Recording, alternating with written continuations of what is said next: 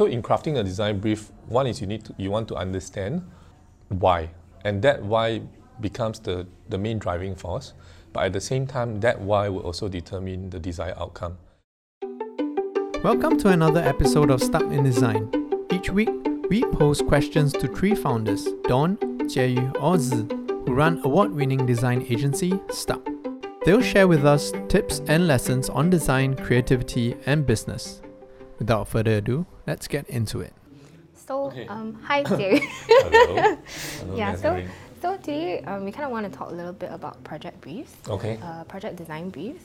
So I guess one question that is interesting for me to find out is that kind of when you're crafting these design briefs for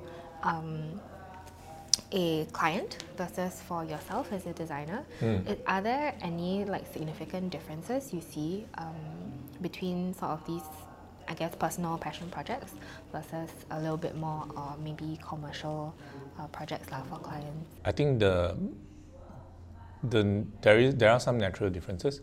The main one would be for a client, because he or she is representing most likely an organization, and the what do you call it? The starting point or the spark of why, the sparking reason that they wanted to get a designer on board will have been very different from a personal project. So the job becomes to unravel that and to understand why design was needed for the client in the first place from his point of view, and to what outcome does he envision the project or the process to be able to help him with.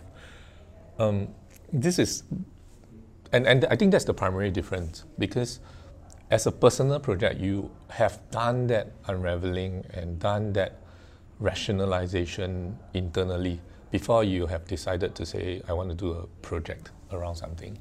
But for a client, because you can't read his mind, and also you are unable to maybe have visibility of what made him decide on this project, you need time to unravel that. So the process of crafting just involves a longer or a more deliberate process of unraveling a client's motivations, starting points, and desired outcome. The judgment of so in crafting a design brief, one is you want to understand why, and that why becomes the main driving force. But at the same time, that why will also determine the desired outcome, and that means success criteria or a way to measure the project. And that outcome is also drastically different if it's a personal project versus an organizational or client project. So the why will lead to the what eventually, or what they're expecting. So in crafting a brief, the idea is to be able to minimize the risk of failure and maximize the potential of success based on the client's need.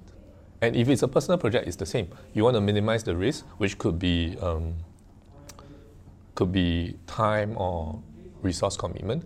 You also want to but you also want to maximize the potential success or impact, depending on what your personal project is. And from a client's point of view, it's the same. So you cannot know how to design for success if you do not know why this project was started in the first place. And only then do you start to craft the how. And that is, a lot of time people see the how. Okay, tell me your approach, tell me your process, tell me your phases of this project. But most of the time the how comes last, because by knowing why and knowing what they are expecting, then only then your how is relevant.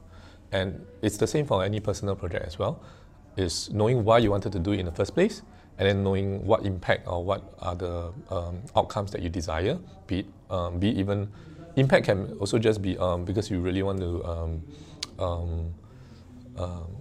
get known, or you want to you just want to express or you want to say a statement. Impact can also means you want this to influence some kind of people, even on a personal project level.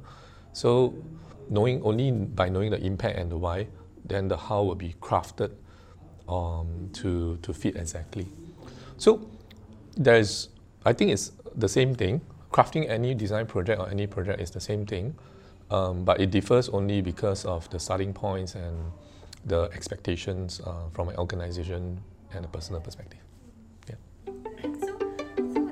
Thanks for joining us today on Stuck in Design. See you next week for more tips on design, creativity, and business.